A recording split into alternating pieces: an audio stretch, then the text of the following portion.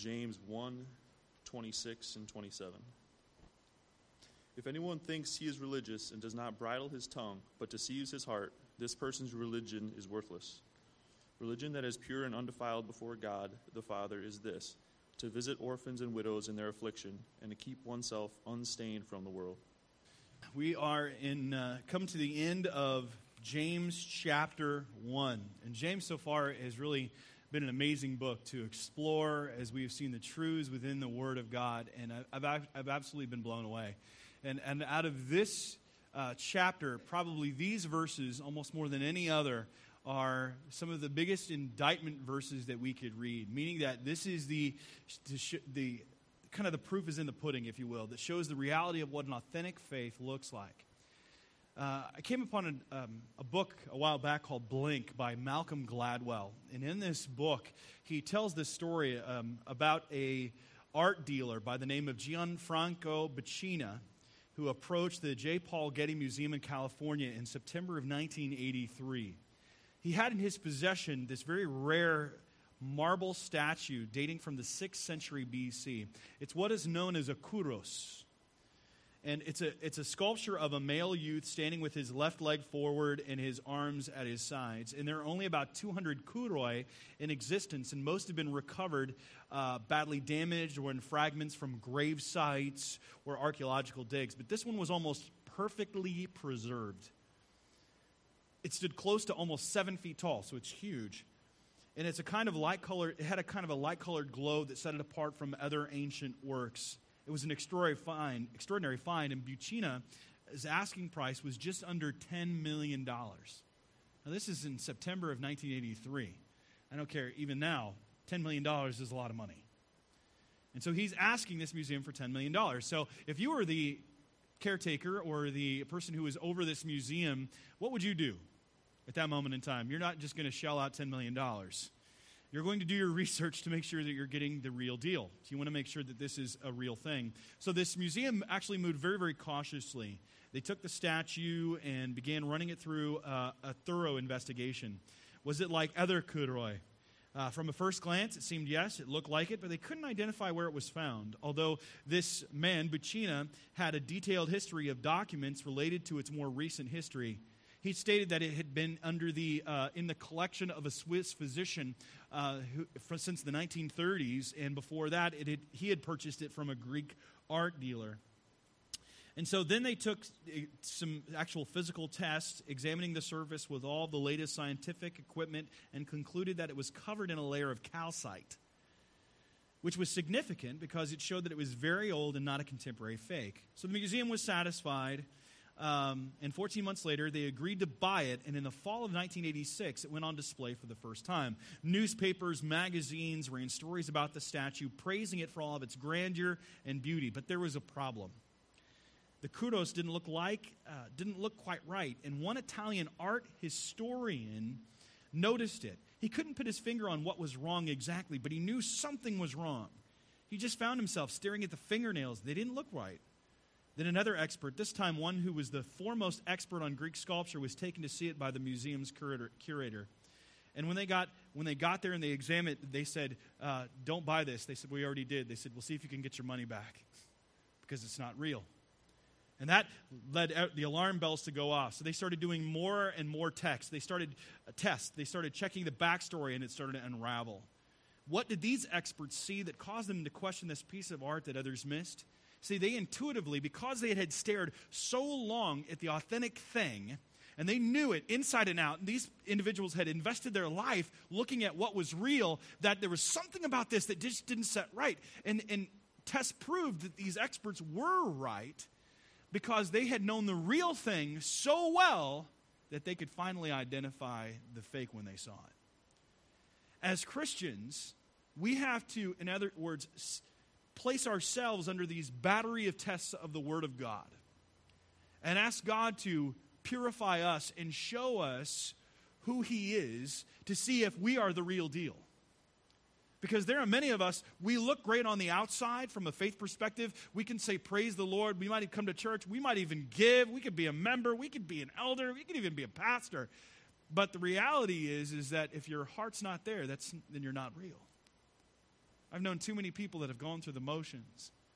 And James is showing us, in providing some tests, if you will, to see if you're really in the faith, some signs of salvation and how God's salvation will work out within each one of our hearts, because it has to go beyond ourselves. Our faith has to overflow outside of us and extend to other people. And that's what James is talking or showing us today. So we need to submit our lives to the authority of God's word, asking him to probe us and show us himself and who we are, so that we truly might experience the joy of knowing him. But before we jump into our text today to see these tests, let's take a moment to ask God to bless the message time together. Heavenly Father, we come before you knowing that you alone are God. That you are awesome, that you are loving, that you are pure, you are truth, and you're also a God of wrath. We know that we are not coming before an earthly ruler, one that is finite, but one that is infinite, that knows each one of our thoughts, knows our actions before we do them. Lord, you know our hearts inside and out. And yet you've given us your word and loved us when we were unlovable. And yet, Lord, your word continues to testify to the reality of who we are. Because of your love for us, you desire us to change, become more like you, and you have given us your Spirit to help show us who you are and to help us become more like your Son. And Lord, as we submit ourselves to the Word of God today, we pray that your Spirit might sift us, might change us, might convict us of who you are and where we fall short. And so, Lord, please let our religion be pure, and may we be challenged to submit the entirety of our lives to your sovereignty, that we truly might experience freedom and fullness of joy. So be with us, convict us, challenge our hearts, that we might be more like you. In Jesus' name, amen. So, we jump in right at verse 26 of James chapter 1. If anyone thinks he is religious and does not bridle his tongue but deceives his heart, this person's religion is worthless. There are certain verses that you read, you don't need to go into the Greek very much because it's so obvious what it states just from the onset. So James wants us to know that if our faith is real, it will show up in our speech, in our words.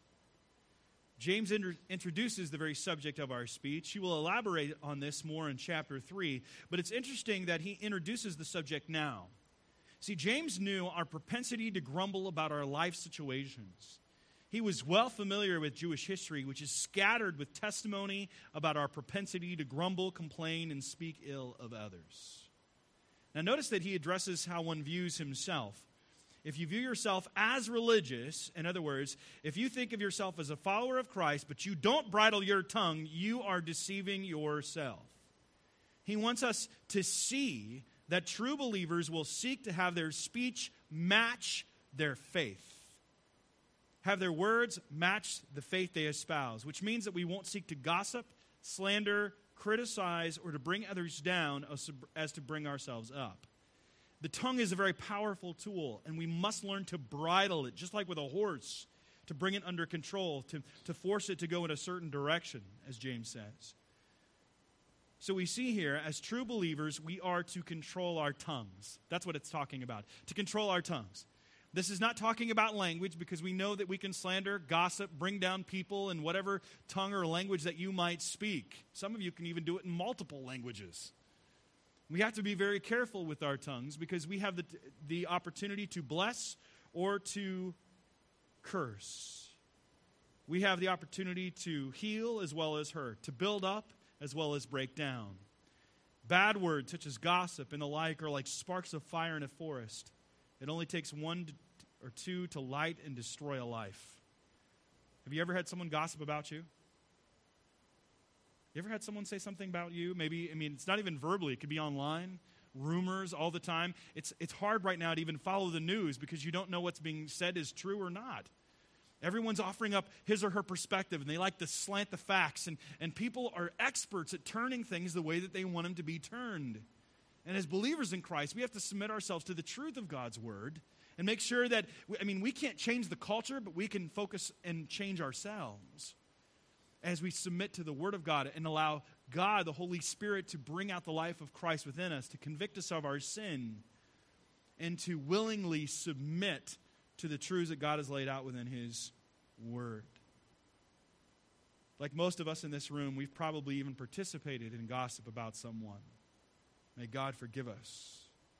We are to seek what is best for someone else, and character assassination is not the way to do it. And if we don't bridle our tongues, then we're in serious danger.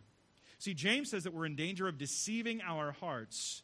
We have this way of always looking at ourselves in the best light with the best intention. I was reading this book recently about these prisoners that were in the middle of prison. They were convicted of rape, molestation, murder, you name it. These were some pretty heinous criminals. And they interviewed each one, and each one of them thought they were a pretty good person.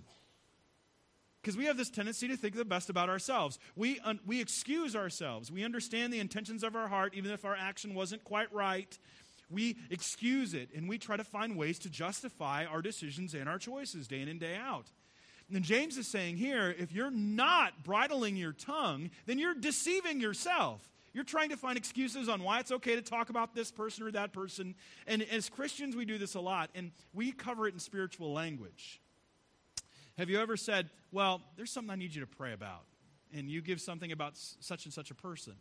They're really struggling in their marriage. I just want to share that with you for prayer. The heart's not right there. Just keep your mouth shut.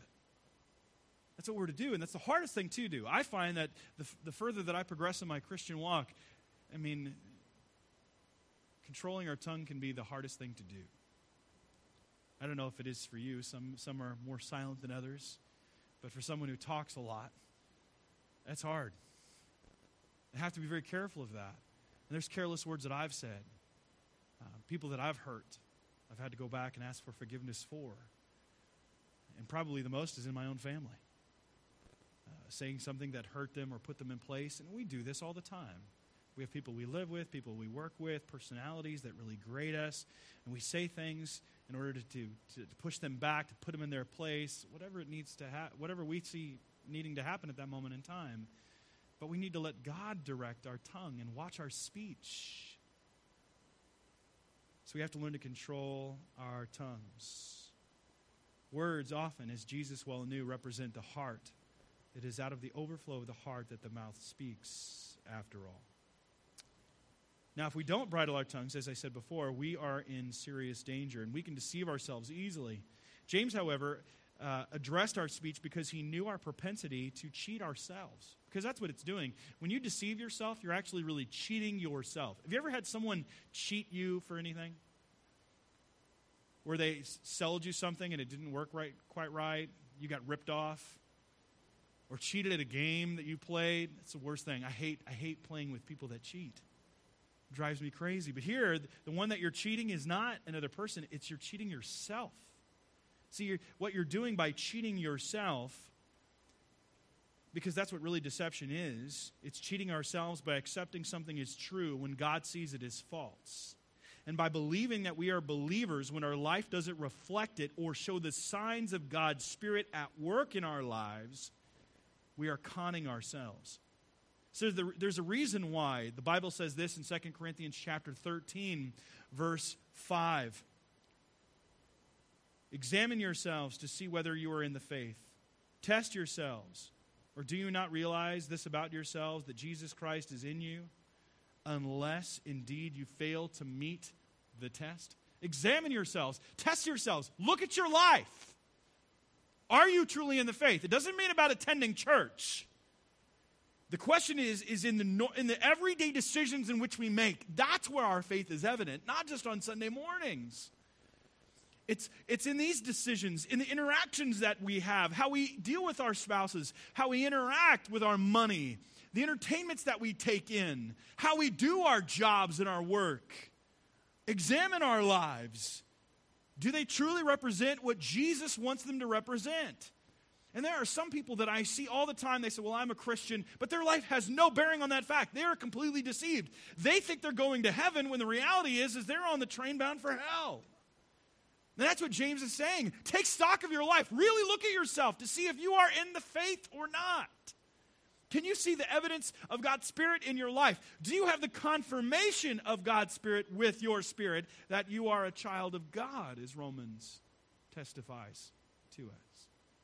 So we have to examine our lives, to do a thorough examination.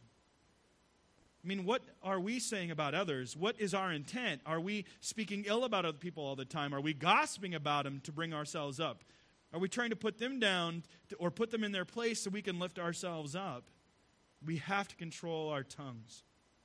And James says that if we don't, then our faith is worthless. And this word is fascinating. It means purposeless, without aim. It has no bearing whatsoever. I like to look at it as a counterfeit. Your faith looks one way, but it's really not there at all. See, that's the danger if we don't control our tongues and do it the way that God wants us to do. That we are in danger of cheating ourselves out of what God has for us and then conning ourselves that we're really in the faith and we're not. And that's ultimately a faith that is counterfeit, that's not real. And I've seen this even in churches. I've seen this with pastors. People go up and they say, praise the Lord, and yet they're deviously planning and hurting other people to bring them down so they can keep power. That is not the gospel. That is not the gospel. When you're trying to bring other people down, I don't even care if they're people in church or not, people in society, to bring yourself up, to make yourself look like you're in a better light than you are, that is not of God. This is where it gets really tough. This is where God has to perform spiritual surgery on our tongues and our hearts, because really the tongue is just a representation of what's in our heart. We have to let God get down deep into who we are. Because our faith, when we're not controlling our tongue, it's worthless, without purpose, without aim. It's not real. It looks good on the outside, but ultimately it means nothing. It's like counterfeit money. When it's put to the test, it's found worthless and thrown away. We can look good on the outside, and we can fool some people, but we can't fool God. God's word remains true and indicts us in our heart. We can try to change, tinker, ignore, skip, or try to interpret it away, but it cannot and will not go away. God is the one who ultimately knows our hearts. We can't hide from his all-knowing and penetrating eye. Speech is a powerful thing, and true believers will seek to control it. Now, that doesn't mean that you're not going to have moments where you slip up, where you sin. But the question is, are you willing to go back and make the changes necessary and seek restitution and confession? That's the issue. Now, James shifts gears slightly and gives a positive characteristic that shows the validity and authenticity of our faith in verse 27. Religion that is pure and undefiled before God the Father is this: to visit orphans and widows in their affliction and to keep oneself unstained from the world. Now, James highlights what true religion is, and it's one that involves service to others. Simple, service to others.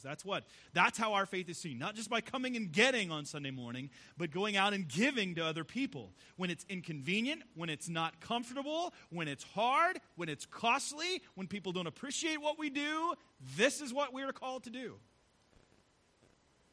And it's widows and orphans that he says here, but this is by no means just these two. Widows and orphans were the most vulnerable within Jewish society, especially. And it was the church that came along to help those who could not help themselves. Widows were especially in danger. I mean, they didn't have the singles culture that we have today where people could be really independent. A widow was susceptible to all kinds of schemes and scams and abuses and being taken advantage of, as was an orphan. They didn't have the orphanages that we have today. They didn't have the state. They didn't have DCFS. They didn't have foster care. These children were running out on the street. And it was the church that came alongside to take care of these different people. And this is something that God's heart beats in the Old Testament, or heart beats for in the Old Testament and in the New Testament. For example, in Deuteronomy chapter 27, verse 19, cursed be anyone who perverts this justice due to the sojourner, the foreigner, by the way, the sojourner, those who would not come from that land. You could put refugee in there if you wanted to. The fatherless, It's the orphan and the widow. And all the people shall say, amen. Or Jesus expands this list again in the Scriptures. He calls the nation of Israel to serve other people, and which is what Jesus is actually telling us, in Matthew chapter 25. This is how real faith is seen. So it's not just with widows and orphans and the sojourner, but it's even bigger. Then the king will say to those on his right, come, you who are blessed by my Father, inherit the kingdom prepared for you from the foundation of the world. For I was hungry, and you gave me food. I was thirsty, and you gave me drink. I was a stranger, and you welcomed me. I was naked, and you clothed me. I was sick, and you visited me. I was in prison, and you came to me. Then the righteous will answer him, saying, Lord, when did we see you hungry and feed you, or thirsty and give you drink? See, the early church dedicated themselves to preaching the gospel and did it through not just their words, but helping the vulnerable, poor, sick, and disenfranchised. They created hospitals, orphanages, and took care of the down and out and forgotten. That's how the church grew. As Rodney Stark, who's a Christian sociologist, historian, he noted that the early church's engagement with suffering people was crucial to its explosive growth. Cities in the Roman Empire were characterized by poor sanitation, contaminated water, high population densities, open sewers, filthy streets, unbelievable stench, rampant crime, collapsing buildings, and frequent illnesses and plagues. Life expectancy at birth was less than 30 years, and probably substantially less. The only way for cities to avoid complete depopulation from mortality was for there to be a constant influx of immigrants, a very fluid situation that contributed to urban chaos, deviant behavior, and social instability. And rather than fleeing these urban cesspools, the early church found its niche there. The Christian concept of self-sacrificial love of others emanating from God's love for them was a revolutionary concept to the pagan mind, which viewed the extension of mercy as an emotional act to be avoided by rational people. Wow. Hence, paganism provided no ethical foundation to justify caring for the sick and for the destitute who were being trampled by the teeming urban masses. In contrast, Christianity revitalized life in the Greco-Roman cities by providing new norms and new kinds of social relationships able to cope with many urgent urban problems. To cities filled with the homeless and impoverished, Christianity offered it charity as well as hope. To cities filled with newcomers and strangers, Christianity offered a new basis for social solidarity. And to cities faced with epidemics, fires, and earthquakes, Christianity offered effective nursing services. See, God's kingdom strategy of ministering to and among the suffering was so powerful that other kings took note. And in the 4th century A.D., the Roman Emperor Julian tried to launch pagan charities to compete with highly successful Christian charities that were attracting so many converts. And writing to a pagan priest, Julian complained, the impious Galileans, or the Christians, support not only their poor, but ours as well. Everyone can see that our people lack aid from us.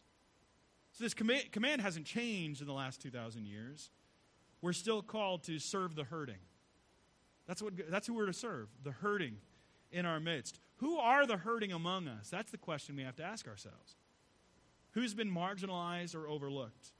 What about those who have come from different countries and left their homelands? And we have many here among us who've been torn from their homelands and their families. How can we help them? How can we affirm their dignity and not be paternalistic as if to give a handout, but to come alongside and partner with and learn from and help them assimilate within society and also benefit from the gifts that God has given them? See, we have this tendency to think of handouts. That's not it. It's coming alongside someone and saying that you might be new here. I'm going to help you navigate this. But it's also saying to them, I want to learn from you. I want to partner with you. I want to grow with you. I want to learn from you. Because, see, we often define as Westerners poverty in terms of money, shelter, food, water. But poverty is much bigger than that. Matter of fact, I think that we're some of the most poor people in the world in the United States. Now, let me define what that poverty is. Time poverty. We're time poor. Matter of fact, we're probably one of the most poor countries on the face of the earth when it comes to time. because we're so busy doing everything else that we can't do the good things. See, poverty has many different aspects, many different facets. And one of the way that we define poverty is often in terms of giving things to other people and not realizing that poverty shows itself in the social interactions that we have. For example, someone that might be poor, it's not that they're poor, but it's that they can't get their child can't get a present for their friend's birthday party. It's the social ramifications. It's sensing that when someone comes into your home and feeling a sense of shame. Yes, we are blessed in our culture, but we also are looking at those around us wanting to find that norm in which we can live to interact effectively with those around us because we are social individuals. We're social creatures. So we have to understand that how it affects our emotional and social outlooks. As a matter of fact, one great book is called When Helping Hurts. And in it, the authors cited a study where they looked at those in poverty and had them define what poverty was. And not one of them defined poverty by material goods. It was by the social interactions and how it poured out and spilled out in everyday life. So we have to understand that it's multifaceted. And when I say not paternalistic, what I mean is this. We don't come in and say that we have all the answers. We don't say, hey, I'm going to come and help you out now. That's demeaning. Do you want someone to do that to you? When I go into different cultures, I interact with people, they say, well, what do you want to do here? And my first reaction is always this. I'm here to serve. I'm here to partner in whatever way that you believe that we can help you.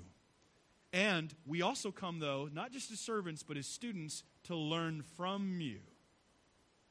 So we don't come in with all the answers. We come in saying that we're here to learn from you, too, because there's some things that you've dealt with in your culture that I've never dealt with in mine, and I want you to teach me. But when we come in saying that we have all the answers, then we're demeaning the dignity of those around us. And we have to affirm dignity. We don't give a person dignity. We affirm the dignity that God himself already gave them. Because we are made in the very image of God, each one of us. And that person is made in the image of God just as you are. And if truth be told, many of us are beneficiaries of choices that others have made that we ourselves didn't make at all in our own lives. In other words, I did not choose to be born in the United States of America. I did not choose to go to a public school and be a beneficiary of public education to teach me to read. I didn't choose to go get clean water. It was already there for me. I was born into this. And there are others in the world, they are born into different situations. And I can't think I'm so great because I have this. I didn't make any choice on that. God allowed me to be born in this situation, but he does expect me to be a good steward of it and to help other people and those that are hurting. And so we have to have a mature understanding of this. So don't think you're coming alongside and you're just going to give handouts, and that's poor understanding. To come alongside to affirm dignity, help people make different choices, to love them, to learn from them as well, and to have a relationship with one another. It's easy to throw money at something. It's hard to invest our lives in something because that cost is much, much greater. So we have to help the hurting. Who are the hurting in our community? How can we affirm their dignity? What about the single parents out there that are struggling to make ends meet, regardless of why they're in that situation? We have some that just are willing to go, they're in there because they choose to be. It's because many of them haven't had the opportunity for choices that you have. And have you made poor choices in your life and had to deal with those situations? Yes, we all have. Sometimes there are greater consequences of those. We're still to come alongside and help people. We don't always put contingencies on it. You have to be this good or subscribe to this theology or look at this and that. I mean, we do want to examine the heart. If a person obviously is staying in the situation because they want to be, but you can't make that judgment. They have to make that. That's in the heart. You don't know. This is where it gets real tricky. This is where the gospel, though, must penetrate in our lives. We have to really understand, how do we help the hurting among us? I mean, even this past week, we got a phone call from Constitution House, and I know some folks are at Constitution House. They have asked our church whether or not we would be interested in conducting a Protestant service there. Now, some of the individuals that are there have no other interactions. They've had no opportunity or access to the gospel. Some of those are the older among us. And here's a great opportunity for someone in our church to step up and say, hey, I'd like to go and preach. I want to go and serve. I want to love those who are, or in many ways, elderly that have been forgotten and neglected. We have that in our society going on more and more. I mean, there's so many different groups that we could draw attention to. I mean, who has a heart for that? Who are the hurting among us? What about those who have been abused or marginalized or neglected? You know, this past summer we hosted a community-wide prayer meeting to stand up for those who have felt marginalized, and mistreated because of the color of their skin. And we are to stand up for those who have been hurt, and we partnered with them to give a voice, to hear one another, to pray together, to say, we're here for you, we're here to be with you, to partner, to break down barriers. Because there are people here that are saying, I feel hurt, I feel betrayed. And that hurt is real. And we want to come alongside to say, let's hear. I want to hear what you have to say. I want to hear the pain that you're going through, and help me to know how to help you. How can we do that? These are tricky. These are getting into real social life situations. But see, the gospel has to go beyond ourselves. It has to go in and penetrate race relations, interactions with our social system. It has to penetrate every single aspect of who we are. Those who are hurting. To stand up for those who have been hurt. Ensure the proper treatment of all peoples. Now we're also to help the helpless. The helpless. That's the widow and the orphan. But there's more than that. See, those who can't help themselves. What about and again, today, for those who don't know, is actually Sanctity of Human Life Sunday. And we affirm in life in all of its forms. All different colors, all different backgrounds. We want to affirm and defend life. And there is a war on life today within our culture. And we have to understand that and affirm and stand for life. And I had the opportunity this past week of visiting the PIC, where the baby bottles are going to, the Pregnancy Information Center, with Michelle Gherkin, who is the director, and she gave me a delightful tour. This is a group that stands at the threshold of situations in life, and mainly life and death in many situations. And they are interacting with women who are in very desperate and difficult situations where they feel that they have no hope, they feel they have no opportunity. And it's interesting, talking about, we have protests going on all over America right now. I don't know if you've seen it in the news yesterday with pro-life, pro-choice, and I'm not getting into all of that right now. But to let you know this, and you may not know this about your pastor, I've been on both sides of that argumentation. When I first became a believer in Christ, I was within more of the choice camp. And I was confronted with a roommate who had said to me and really challenged my thinking on it, because I said, you can't tell a woman what to do with her body. That was the argumentation that I had. And I know I'm going into very tricky ground right now with some people, and I know there are even different perspectives here. And I remember saying that to someone, and he said, are you for murder? And I went, no, I'm not for murder. He goes, then how can you be for that, to someone to murder a child? Now, that's stark language. People don't like that. It invokes a lot of emotion, invokes a lot of feeling. It made me stop and rethink what is going on. And it led me to a very difficult situation that was not fun. And I think it's one we all have to encounter and deal with. Because we have people that are in situations where they feel helpless and hopeless and trapped. And we have those who have no opportunity to choose whatsoever, meaning that child. And I remember finding myself at a pregnancy banquet with John Piper speaking. I've shared this story before. And Piper got up and he started telling about how he had participated in a nonviolent protest at an abortion clinic trying to stand for the unborn. And he was arrested and put in jail. And he felt that if I could convince someone that it's a child, that they would not commit the act. Simple enough. And he was interacting with a woman there that was a nurse. And they were going back and forth. She'd worked in an abortion clinic. And they'd gone back and forth, back and forth, back and forth. And he'd said, it's a child. And she goes, you've said that time and time again. We already know it's a child. She goes, that's not in question. This is the abortion nurse that said this. She goes, we understand it's a child, but what's the alternative? And you still can't affect a woman's right to choose. And he said, I had a realization, a moment at that time. He said, I realized that it didn't matter if I could convince a person that it was a child or not. It came down to the decision of whether the woman said who could live or who died. It was sovereign over their body.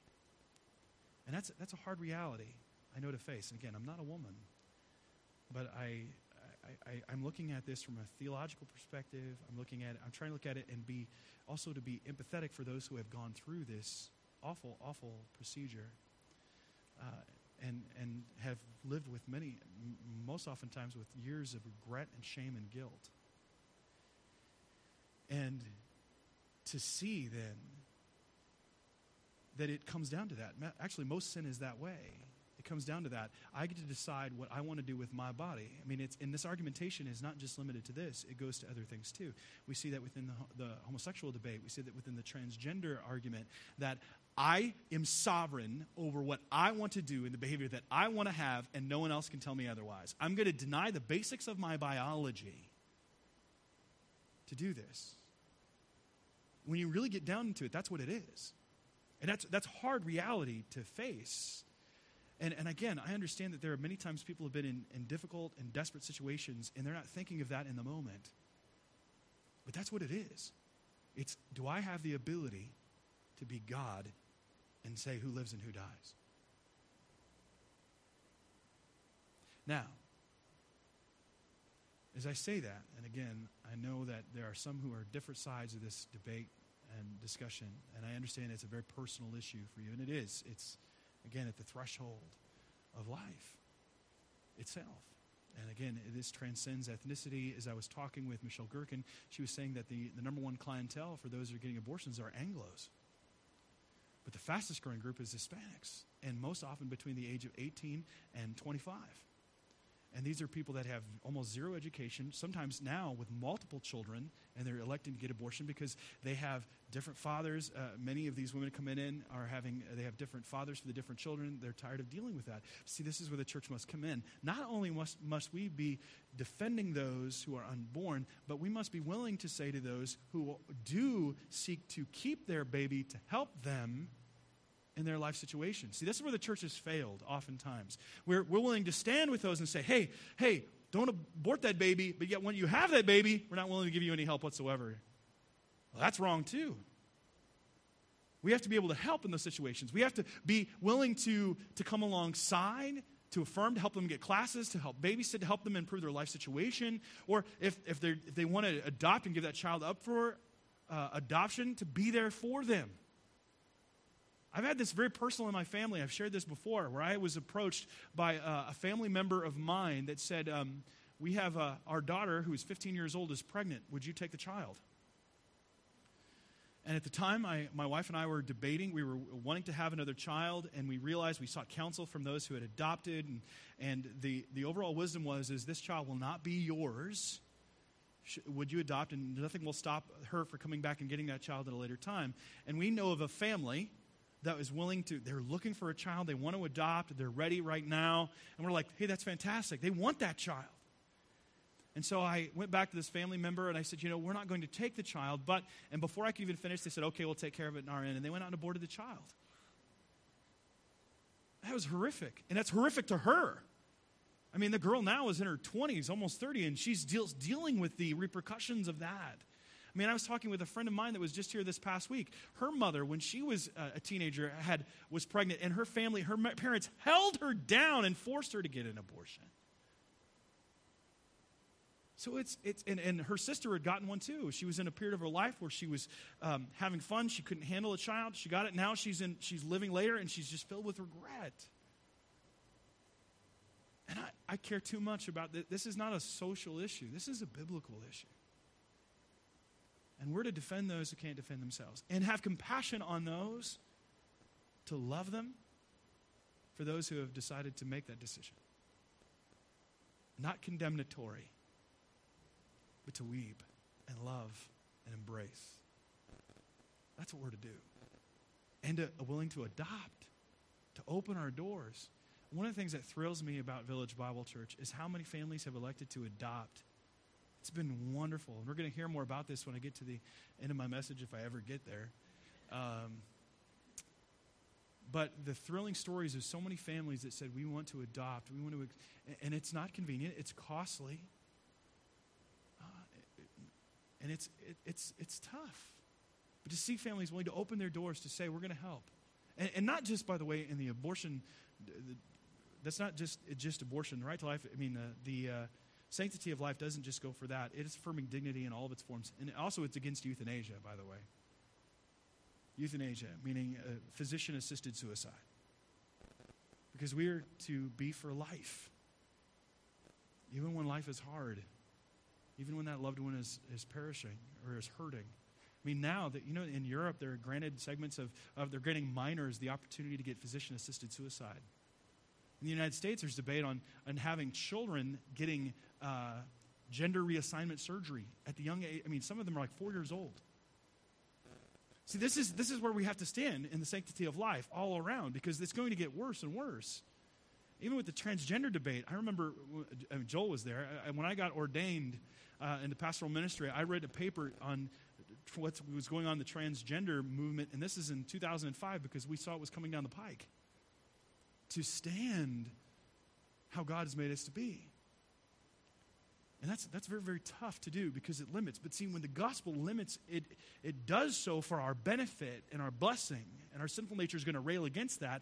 And we have to be able to take up our cross, die to ourselves, and live the resurrection life that Christ has for us. So they're very difficult decisions and very ethical questions that are very painful and very hard that people have to deal with. But allow me to say this. As I was speaking with Gherkin, she says we try not to use pro-choice, pro-life. We actually say this, be pro-informed. Let's go to the Word of God and see what God says about all these different issues. And not get into the social capital of it, and even our past decisions and issues and things like that, to say, what does God say to us about these issues? Because God has made and fashioned life in all of its forms, and we want to affirm that. And we want to defend life. And be compassionate to those who might disagree with us. Not condemnatory. Okay? And understand that even in the body of Christ, you're going to have these differences. And to still love other people. Even when we disagree very, very greatly about these issues. But to continue to go back to God and say, God, what do you say about this? And making sure, though, that we do stand for life in all of its forms. Now, we're to help the hurting, the helpless, and also the hopeless. For those that do feel trapped by life situations, as I was mentioning, I was speaking with Michelle Gherkin. She said many of these girls that we have that are coming in, she goes, are stuck in jobs or they're never going to get out of. And your church could actually offer classes on offering things as Word, documents, Excel sheets, things like that, to help people improve their skills. These are tangible ways that we can help those who do feel trapped. Because you know what the hardest thing in the world to deal with? I mean, we can deal with a loss of property. We can deal with health issues. We can deal with all these different things. But when you have a loss of hope, then it's over. And I know that there are some that are here that you feel hopeless. Hopeless to change, hopeless that you'll never get out of your situation, hopeless in choices in life. And we're to help those too, because that's what the widow and the orphan really were experiencing. I mean, yes, they were hurting. Yes, they were helpless, but ultimately, it's a loss of hope. And as a church, Christ is the living hope. And because of that, we need to give hope to other people, to those who truly feel hopeless. Continually to offer God's grace and mercy for a people group, no matter who they are or what they believe. We're continually to offer God's grace and mercy for them as we serve and proclaim Christ crucified, died, buried, and risen again for them. It doesn't mean giving paternalistically either. It means affirming the dignity that is already there and helping them think through the solutions to their problems while offering them any assistance at the same time. Now, James continues in verse 27, and I'm going to walk through this rather quickly. He says he moves from taking care of widows and orphans. He's already spoken about the tongue, widows and orphans, to the last part, to keep oneself unstained from the world. And this is where a lot of conservative Christians really focus. And I have a college classmate who has turned from the Word of God because of the subject of homosexuality. She wrote me a letter that we shouldn't care about what a person does in the bedroom, but should be more concerned about the AIDS orphans in Africa.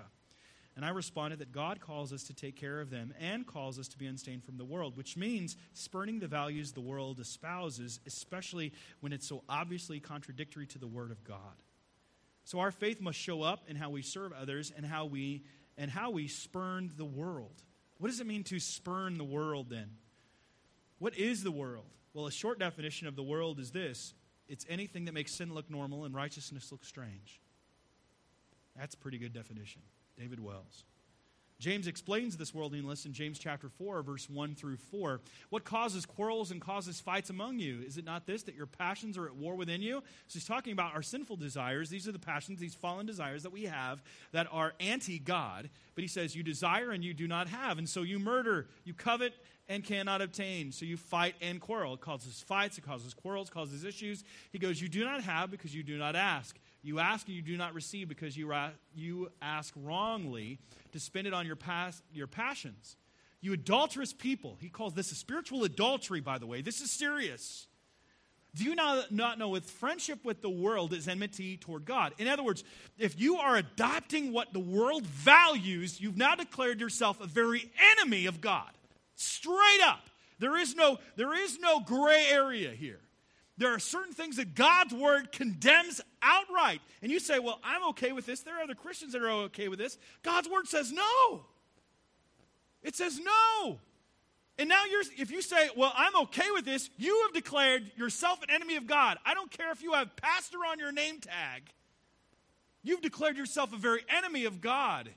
Therefore, whoever wishes to be a friend of the world makes himself an enemy of God. That's crazy. I mean, that's heavy. We have to understand that. See, the world can be seen in the lives of God's people. Worldliness plays on our sinful desires and causes quarrels and fights. It brings about covetousness, our desire to acquire what someone else has. James calls it spiritual adultery, wanting what someone else has that you don't. He calls it friendship with the world, which is also called enmity, war with God. And going down that road makes you God's enemy. Author Ian Murray described worldliness as this. Worldliness is departing from God. It's a man-centered way of thinking. I love that part, man-centered, because that's what it's ultimately about. It's about ourselves. It proposes objectives which demands no radical breach with man's fallen nature. How true? Basically, it's trying to sanctify sinful behavior. But he's saying, no, that's worldliness. You can't do that. See, it judges the importance of things by the present and material results. It weighs success by numbers. It covets human esteem and wants no unpopularity. It knows no truth for which it is worth suffering. Oh my. That's painful, by the way. Because he's saying that if you're going to take a stand for truth, you're going to suffer. But when you allow anything, where's that line? You know, when you allow certain sinful behaviors, that's one of the things that's going on now with homosexuality, where so many said it was okay, and so now people are like, well, wait a minute, there's all these other alternative things that are coming up now. You're seeing cases rising in cases of bestiality, incest, rape. All these things are coming out more and more. Because once you cross that line, where do you go? There is no objective any longer. It's all down to subjective. So it's not about what society says. Because society is going to love sin. Society is going to want to condone sin. It's going to make you look like a bigot, a liar, hate-filled. Say what it will. But the reality is, if you stand for truth, they're the ones that are going to be the bigots and hate-filled because they're going to hate you. And they're bigoted toward you. There's a thing going on now I like to call Christian phobia. Christian phobic. We have homophobic, transphobic, xenophobic, Christian phobic. Let's get it out there. People are afraid of Christians and persecuting Christians. That's what it is. There are Christian phobics out there all over the place. And anytime they see anything with faith, they start freaking out over it. Worldliness is the mindset of the unregenerate. It adopts idols and is at war with God. Here's the next author that talks about worldliness and all of its everything that goes with it. C.J. Mahaney said this: worldliness, then, is a love for this fallen world. It's loving the values and pursuits of the world that stand opposed to God. More specifically, it is to gratify and exalt oneself to the exclusion of God. It rejects God's rule and places it with our own, like creating our own Bibles. That's what Thomas Jefferson did. He took out all the miracles of Christ. He said it exalts our opinions over God's truth. It elevates our sinful desires for the things of this fallen world above God's commands and promises. So I'm going to go through these rather quickly because I have a video that I want to show you and I want to give enough time for it. So This is what we do. We are to spurn the world's appetites. In 1 John, we read, do not love the world or the things in the world. If anyone loves the world, the love of the Father is not in him. For all that is in the world, and it begins with the desires of the flesh. Our appetites, our sinful desires.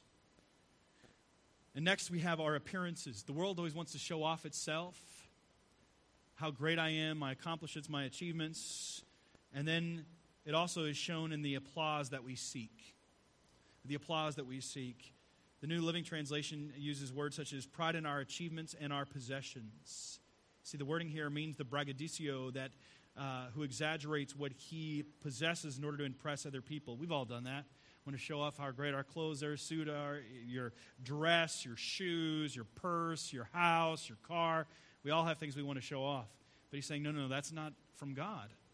That's from the world. And if we do that, then the love of the Father is not in us.